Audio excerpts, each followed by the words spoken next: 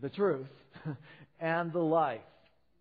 No one comes to the Father except through me. Now, as a Christ follower, I have to accept what Jesus says. You may struggle with what Jesus says, but I've made a decision to be a Christ follower, and so I'm subject to what He says. And if He says that He is the way, the truth, and the life, and that no one comes to the Father but through Him, I'm not going to argue with Him, but I'm going to surrender to that. Okay?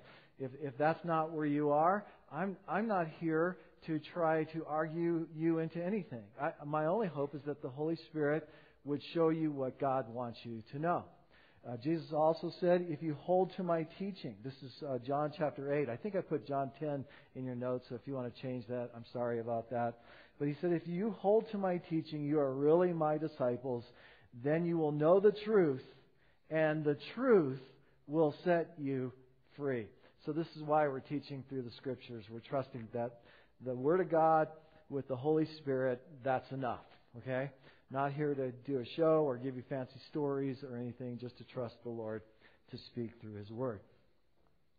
Now, at this point in our study, Jesus is in the final months of His life. He's heading south to Jerusalem, where He will soon fulfill His purpose. He came to be the sacrificial Lamb of God, who would take the sins of the world upon Himself and then carry them to the grave, so that we would no longer have to fear judgment or the power of sin and death, but we could walk in the liberty that He's provided through His death, through taking His sins upon Himself. Our sins upon Himself. He doesn't have 12 disciples at this time. He has many disciples. Many learners are following Him. And the 12 disciples are now considered to be His apostles. And so this is where we are.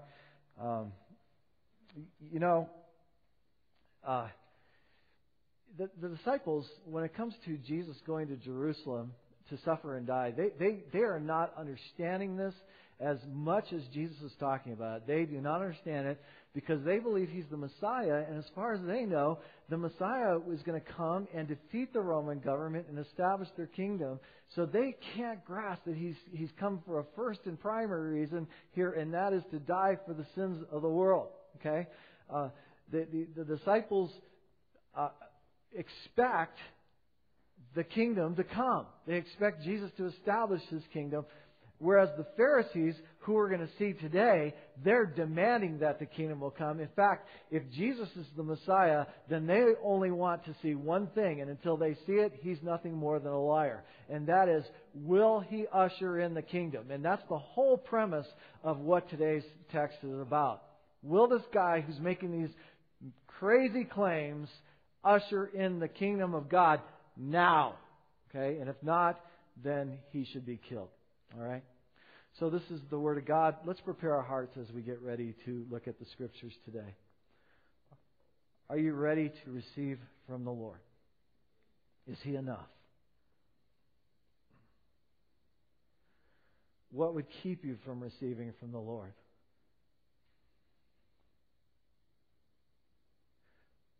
I know you have real concerns. Cast your cares on Him because He cares for you. He cares more deeply than you do about your circumstance. We pray for this young preacher in Iran right now who's facing death unless he denies Christ. It's amazing he's been alive this long. Give him courage and boldness, and give the church courage and boldness right now. We pray, Lord. And we pray for the Christians in Egypt who are suffering horrible persecution right now. Give them boldness and strength to stand for Christ. And give us strength, we pray. Speak to us, Lord. We are listening. Amen.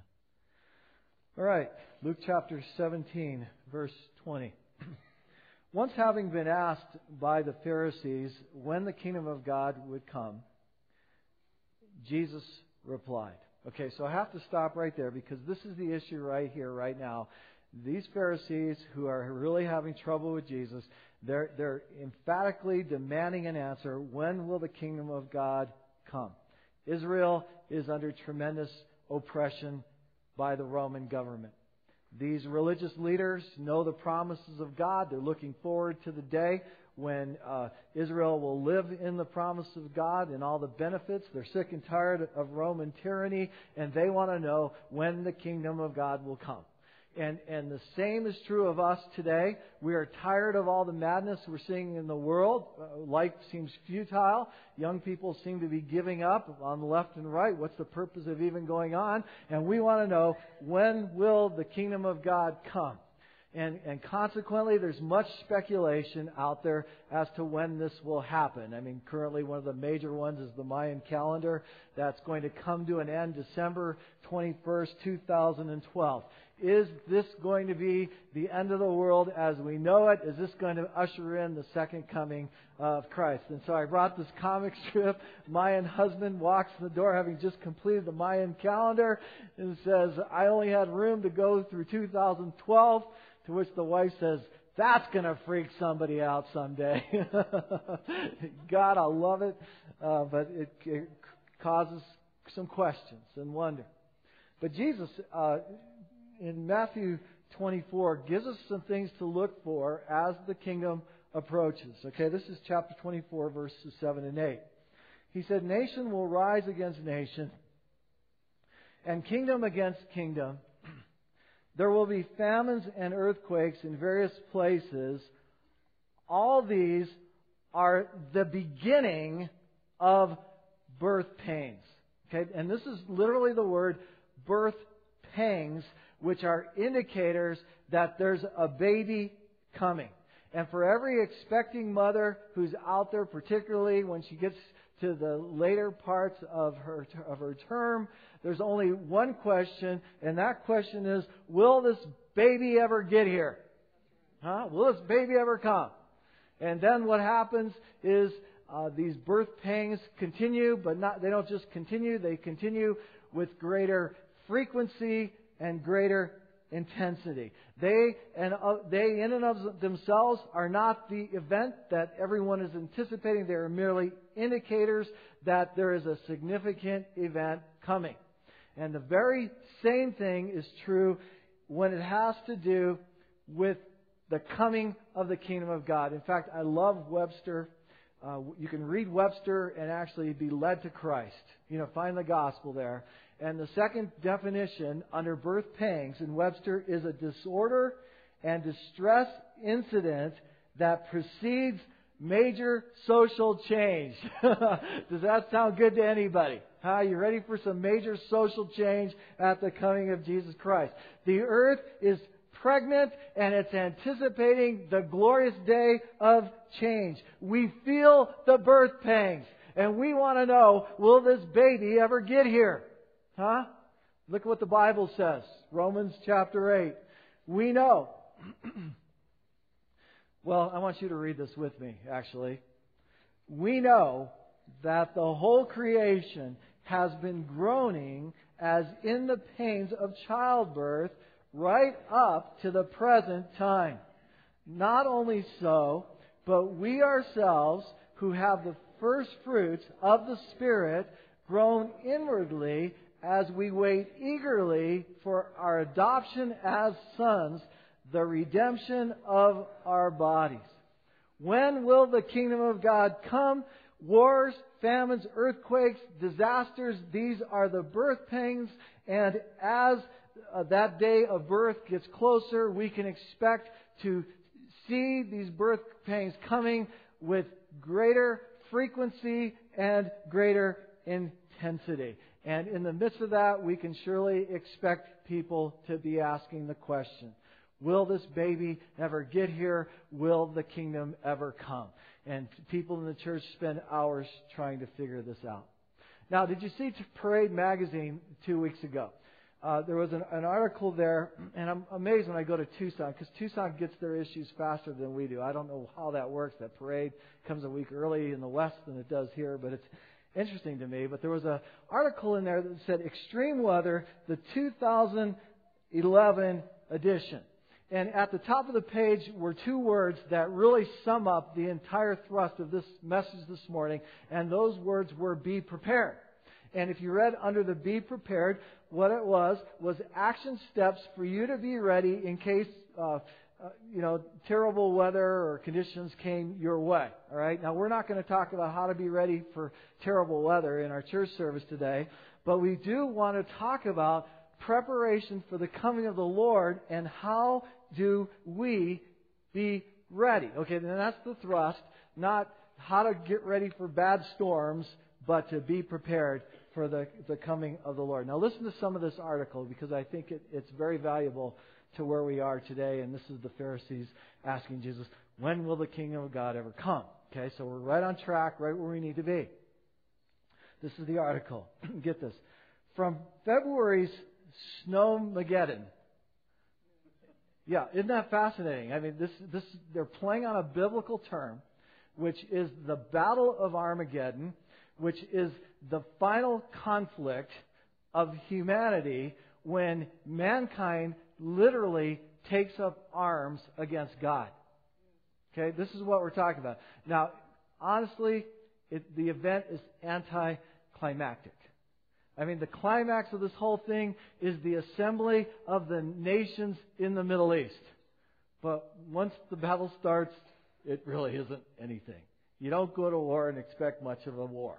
Okay? You don't go to war against God and expect much of a war. So, Snowmageddon. From February's Snowmageddon to spring's deadly tornadoes, from Hurricane Irene to Texas' raging wildfires, 2011 has seemed like an extraordinarily bad year for weather.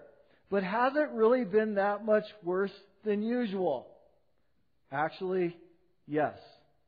I would use 3 words to describe 2011, says Jack Hayes, Director of the National Oceanic and Atmospheric Administration's National Weather Service. Deadly, destructive, relentless. He goes on. Extreme weather conditions are happening in places that don't usually experience them and are therefore, in those 2 words, less prepared. As Hayes points out, a hurricane on the eastern seaboard can be expected to cause flooding in coastal North Carolina and New Jersey, but not in northern Vermont. And then the question, so what gives? And then if you read the article, they go on to explain that global warming has huge impact on what we're experiencing. Well, sure, global warming may be a condition we're facing today, but the better answer to what gives is simply we are experiencing birth pangs. The world is in a womb of darkness, and it is ready to be delivered. It is in a womb of darkness, and it wasn't created to stay there forever, but the day of birth is coming. The day of God's kingdom is coming. So be ready. Don't waste your time trying to figure out the date, but please, by all means, be honest and look at the birth pangs. Okay? Wow, I sounded like a preacher there for a moment.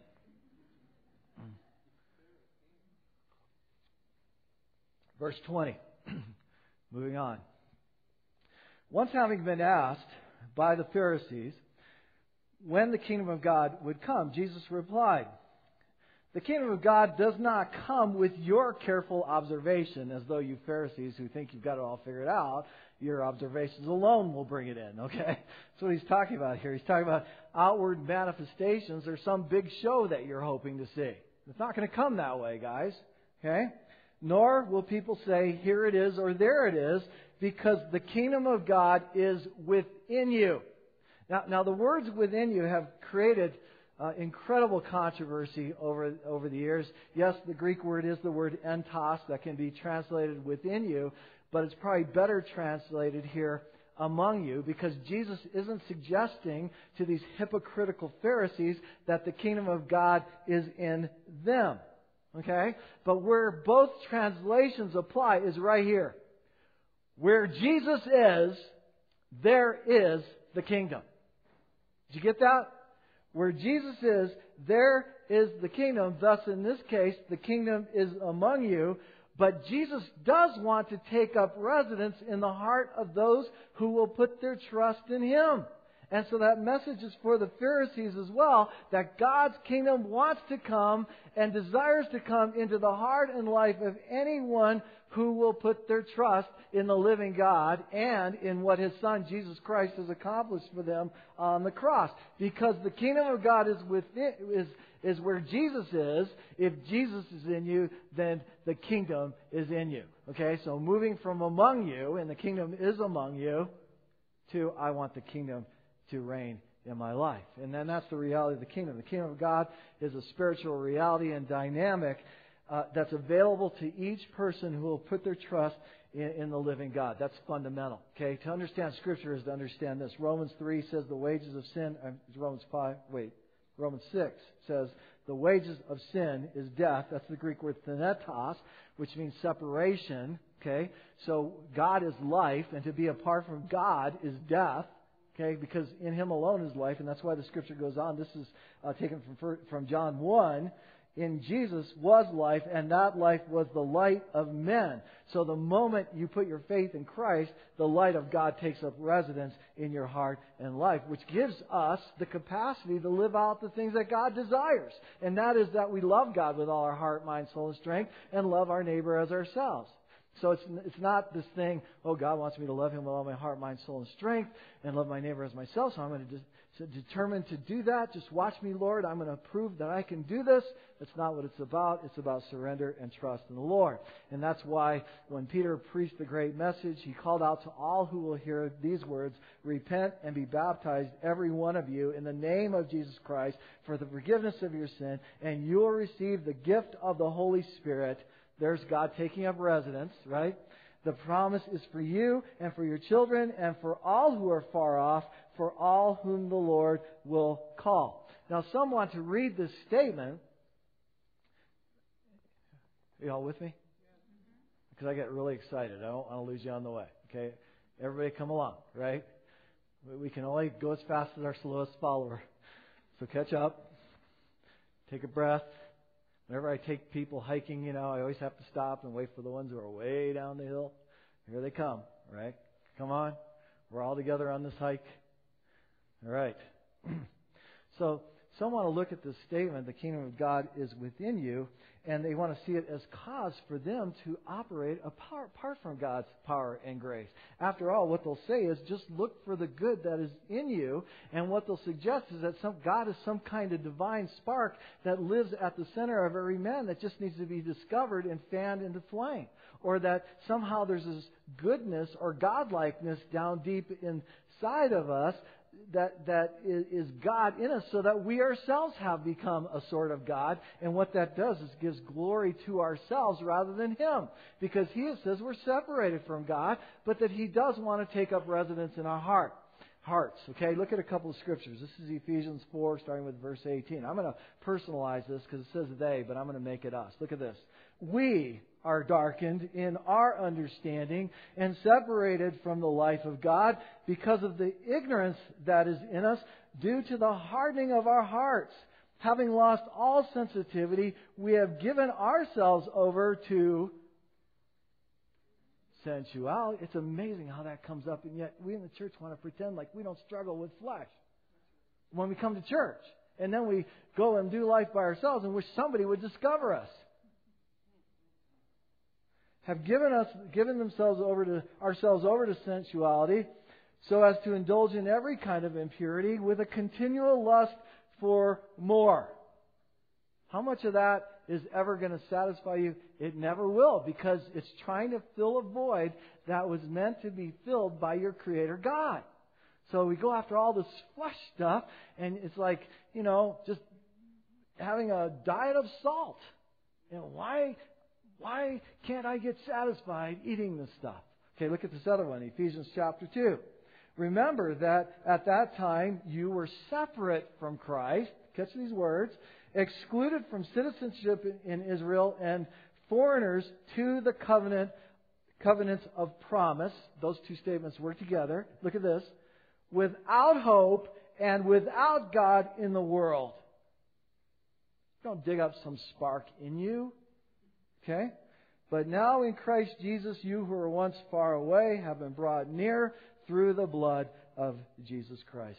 Jesus came to bring us into a restored relationship with the living God, which in turn brings the full potential of God's kingdom into our lives so that we can find ourselves living out dynamics that we never imagined possible for ourselves in a life of surrender. Okay, we give up the determination, but now we live in a life of surrender. It's at this point that it's no longer said the kingdom of God is among you, because now the kingdom of God has taken up residence in you. So the kingdom of God is in you by the person of the Holy Spirit, because where Jesus is, there is the kingdom of God. And so the application right here is, are you still trying to dig up some good thing from down deep inside yourself, or trying to fan some little flame inside of you in order that you can somehow impress God and man? Look, God, I'm not as bad as they are. And by saying that, you just wiped out a whole bunch of people. I'm not as bad as they are. I'm fanning the flame. Look. And the call is, put your trust in the living God. He wants to take up residence in your life and surprise you in ways that will blow your mind so that He's glorified and not you. Wow. Is Mia the only one out there? That's good, Michael. Keep preaching. Keep preaching the truth. Now, I have to say one more thing before we move on about the kingdom of God is within you. Jesus said that we should pray, Thy kingdom come, Thy will be done on earth as it is in heaven. He taught us to pray that because it's a prayer of desire to see God rule. Okay? Not some nation, not the United States government, not the, what's the world one? United Nations, not some king, not some president, not some boss, but to have the living God reigning. And so when you think about that in a very real sense, the kingdom of God is now, but the kingdom of God is not yet. The sense that the kingdom of God is now is we know God has won. And in many of our cases, God has won with us so that we're surrendered to Him. And so, Thy kingdom come, Thy will be done. Start with me. We can't do anything else about the rest of the world, but we can know and pray for the world. And we can pray and anticipate the day when Jesus comes and reigns supreme, because that is our desire. So the kingdom is now, but not yet. And I think a good illustration of this is D-Day. Okay, and D-Day, one of the most significant events of World War II, June 6, 1944. 1944, right? 160,000 Allied troops invade Normandy, France. Its success really meant the end of the Nazi reign as it was being experienced at this time. But my understanding is that the next year and a half after D-Day, there were more lives lost in the war than previous. What happened? I mean, the major battle was won. Nazis, their back was broken, but yet we're losing more lives than before. Well, we're now in the process of claiming the victory. We're not in Berlin yet. And so here we are. We know in the church Jesus has won. We know that Jesus will one day reign supreme. But now we are in the process as we anticipate the day when God is fully in charge of everything that is His. But right now, it's a matter of personal surrender to Him. Jesus has won. We are not home yet. So in that sense, the kingdom is now, but not yet. Don't give up hope. All right? Let's go on. Verse 22.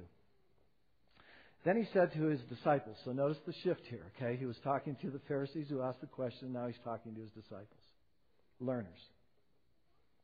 The time is coming when you will long to see one of the days of the Son of Man. Did you notice that's plural, one of the days of the Son of Man? Okay, there were epiphanies in the Old Testament where Jesus appeared. Jesus appeared in a manger as a tiny baby who grew to a man that became the sacrificial Lamb of God that would take away the sins of the world.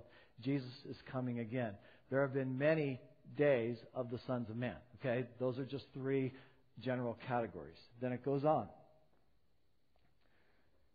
But you will not see it. You will not see one of those days of the Son of Man. Men will tell you, there he is, or here he is. Do not go running after them. For the Son of Man in his day. Now notice that's singular. And what it's saying is that the Son of Man will have his day. Okay? Go ahead. Drive the nails in my hands. Laugh at me. Okay? The old song used to say. Right? But I'll rise. I will reign victorious. And then it goes, his day, the day of that day, the Lord's day will be like the lightning which flashes and lights up the sky from one end to the other. But first he must suffer many things and be rejected by this generation. So notice Jesus ends there by talking about his impending suffering and death. He's trying to help them distinguish the two. They only see one thing, okay? Come on, Jesus, conquer the Romans now. Take charge. He wants them to know this, the day will come, but first the Son must suffer many things. Yeah. That's just the way it is. You got to see that. Open your eyes and see what the Word of God is saying. That this must happen first. But in that major part of that context, Jesus is warning us, don't get so caught up with studying and investigating and try to figure out when He's coming, that's all you commit your life to. Okay? He doesn't want us getting caught up there. If somebody tells you that He's already come, or where He is, or who He is, or why He is, or that He's come secretly, like both Muhammad and Joseph Smith want to tell you that He came in some way and changed His course, don't buy it. Because when He comes, it's going to come like lightning that will flash the globe, and it's going to happen simultaneously so that there will be no doubt that He's come. Okay, so don't follow these guys who have some new answer. When the kingdom comes, everybody will know it. Okay, now Jesus is going to give a couple of examples of this. So we have to get this whole context today because it all paints this important picture. These are the examples, verse 26. These are very valuable examples. Just as it was in the days of Noah, so also will it be in the days of the sons of men. It's amazing to me how right now Bible scholars are saying that the story of Noah is just storybook stuff, that it's not real. And yet it was written as history, and Jesus refers back to it as an example that God's prophecies are cyclical, and just as they happened before, they will happen again. All right? So see that. Noah is very real. Okay, and they were laughing at him in his day, and they're still laughing at him today, and they're doing it in the name of intellectual Christianity. Watch out for that stuff. That is Antichrist, and it is unchristian. It is dangerous teaching. All right? So just as it was in the days of Noah, so also will it be in the days of the sons of man. People were eating, drinking, marrying, and being given in marriage up to the day Noah entered the ark. Then the flood came and destroyed them all. So Noah got in a boat. God's judgment came. Picture of the rapture. See it? It wasn't until he got into the boat that the flood came. Going on. It was the same in the days of Lot. People were eating and drinking, buying, selling, planting, and building.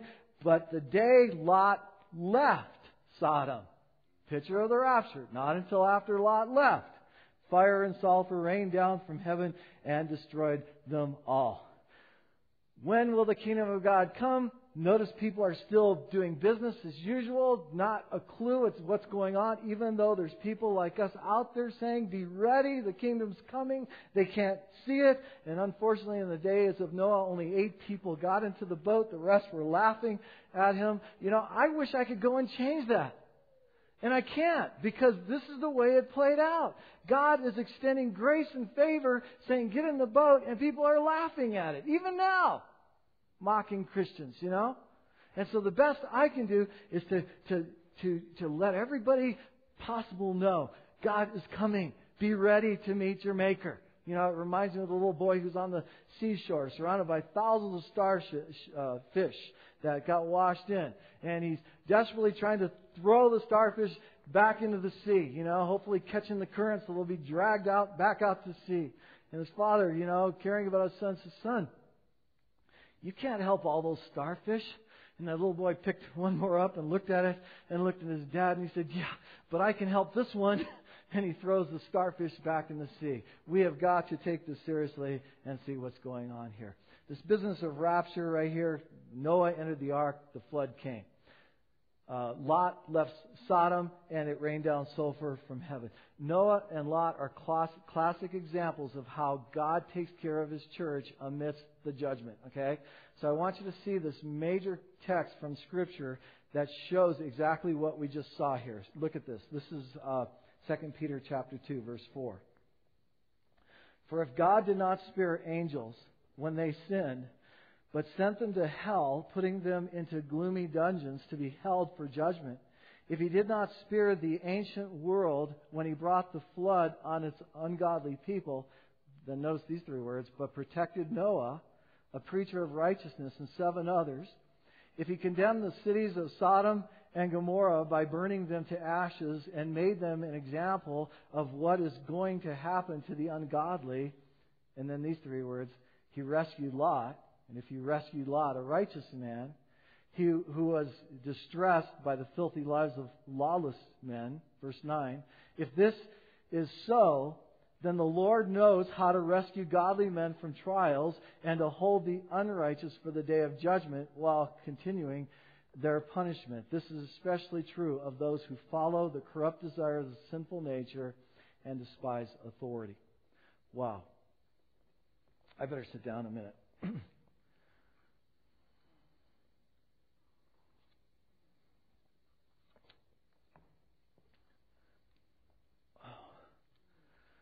This is heavy stuff. And so it's not something that I can go and pat myself on the back over and say, wow, look at you, you really let them have it today. That is not who I am, and it's not my desire. And then you read this and you say, godly men, righteous men, can anybody really be saved? And then you think 8 people got on the boat, and you think about the futility of even wanting to do the will of God. This is tough, folks. And it's very important that we pause here and consider that, because our job is not to go out of here armed with some kind of sledgehammer to whack the world over the head and say, I'm tired of you, and I can't wait till God comes and wipes the whole mess of you out. We can't do that. And I read about Noah, and I read about Lot, and I say, righteous men? Are you kidding me? They were a mess, the stuff I read. When we studied Genesis, I even pointed it out. These guys are ridiculous. In fact, they make me feel pretty good about myself.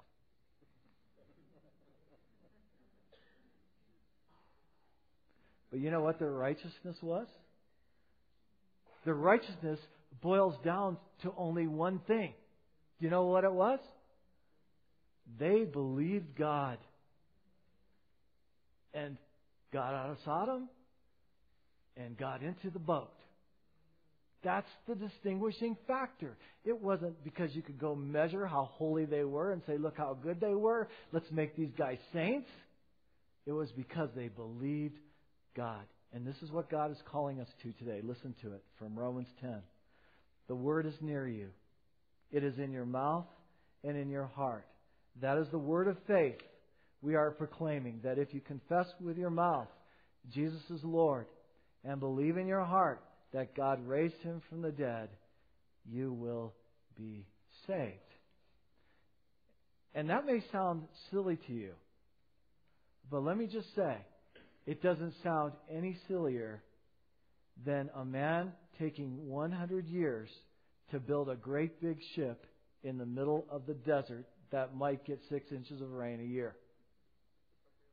But once they got in the boat, all the silly games stopped, and all the arguments stopped, and 8 people came out well. I'm just being honest as a pastor. I'm not a salesman. Okay? This is the Word of God. Verse 30. It will be just like this on the day the Son of Man is revealed. On that day, no one who is on the roof of his house with his goods inside should go down to get them. The idea here is just leave the stuff. Just leave it. When Jesus appears, leave it. Don't go get it. You don't need it. All right? Don't hold your stuff that closely. Likewise, no one in the field should go back for anything. And then this morning, remember Lot's wife. Lot's wife is a picture of a person who's trying to keep one foot on planet Earth and another foot in heaven. All right? What do you really want? You know, I always talk about the monkey traps in Africa, where you take a bottle and you bury it in the ground and you drop a nut in the bottle. The monkey comes along, can reach his hand down in there and grab the nut, but then he can't pull his fist out. And so the monkey catcher comes, chops his arm off, and he's caught his monkey. All the monkey has to do is let go of the nut. Let go of the stupid nut. Grab a hold of the kingdom of God. And so the application here, this is the one application this church is about. Only use any application I give you as long as it helps you fulfill this one application. And that application is what? Absolutely. That's where we're at. Verse 33. Whoever tries to keep his life will lose it, and whoever loses his life will preserve it. I tell you, on that night, two people will be in one bed. One will be taken, the other left. Two women will be grinding grain together. One will be taken and the other left. Now, if you're like me, you've been told by the church that this is a picture of the rapture here, that, you know, the rapture's going to happen and you're going to be left in bed alone. The shaver's going to be running in the sink. But you have to look at this in context, honestly, because when Noah got in the boat, the others were taken by judgment. When Lot left Sodom, the others were taken by rain. So frankly, this is a picture more of judgment. It doesn't undermine the fact that the rapture is going to happen, but it's more a picture of taken by judgment than taken by rapture right here. I think that's important to point out. Now, I also want you to notice that the fact that there are two people in bed is not an accident. And that the fact that there are two people who are grinding grain is not an accident. People sleep at night. People grind grain in the daytime. What that is showing us is that when Jesus appears, He will appear around the globe simultaneously, so that some people will be sleeping and other people will be awake. Verse 37. And then they ask this question, and I don't know where this question comes from. It's not the one I would have asked, you know. But, hey, I didn't make the team, the 12 anyway, or however many back then. Where, Lord? He replied, where there is a dead body, there the vultures will gather. So it's a common phrase of the day. Vultures know where the dead bodies are. But here lies another major problem, and that is if you have the King James Bible, it says, wherever the body is, there the eagles will be gathered also. So consequently, there's this argument that what the eagles are a picture of is a picture of the angels in heaven coming to carry the church away. And therefore, this is a picture of the rapture, as opposed to the translation that I'm reading from that suggests that these vultures are scavenging birds that are demons that have come to carry people away to judgment. Okay? Now, the context would suggest that these are scavenging birds that have come to carry people away to judgment. But the language isn't clear. So I'm not going to tell you what it is. You're just going to have to wait and see. Yeah. Be ready. If you confess with your mouth that Jesus is Lord and believe in your heart that God raised Him from the dead, you will be saved. You and your household. And you say, man, that is so hard. What about my friends and family who don't believe? Man, do you trust God? Do you trust God at all? Can you trust your family into their hands? Huh? And can you pray for them earnestly? Why argue with God? And why not recognize what He says and trust Him? And instead of going out like you have some big hammer in your hand trying to be the judge yourself, recognize the day we're in the day of grace. And so it causes us to stop right here and to consider a couple of things. And the Holy Spirit may be speaking to you beyond this. The first question is, are you ready? Do you feel ready right now? I'm not going to try to manipulate you with this. But are you ready? Call in the name of the Lord and be saved. Secondly, are you ready but you could care less about anybody else being ready. And that sounds extreme, but what it boils down to, and I'm asking myself, what am I doing to rescue one? And this is just a time to give ourselves to the Lord again.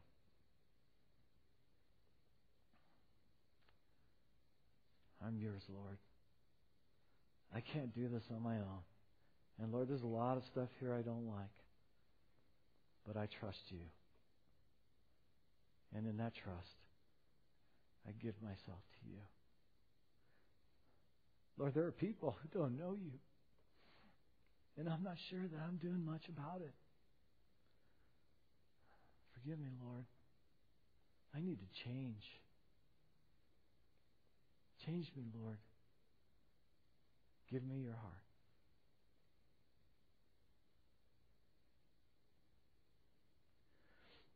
Take a moment between you and God and just let Him do what He wants to in your spirit.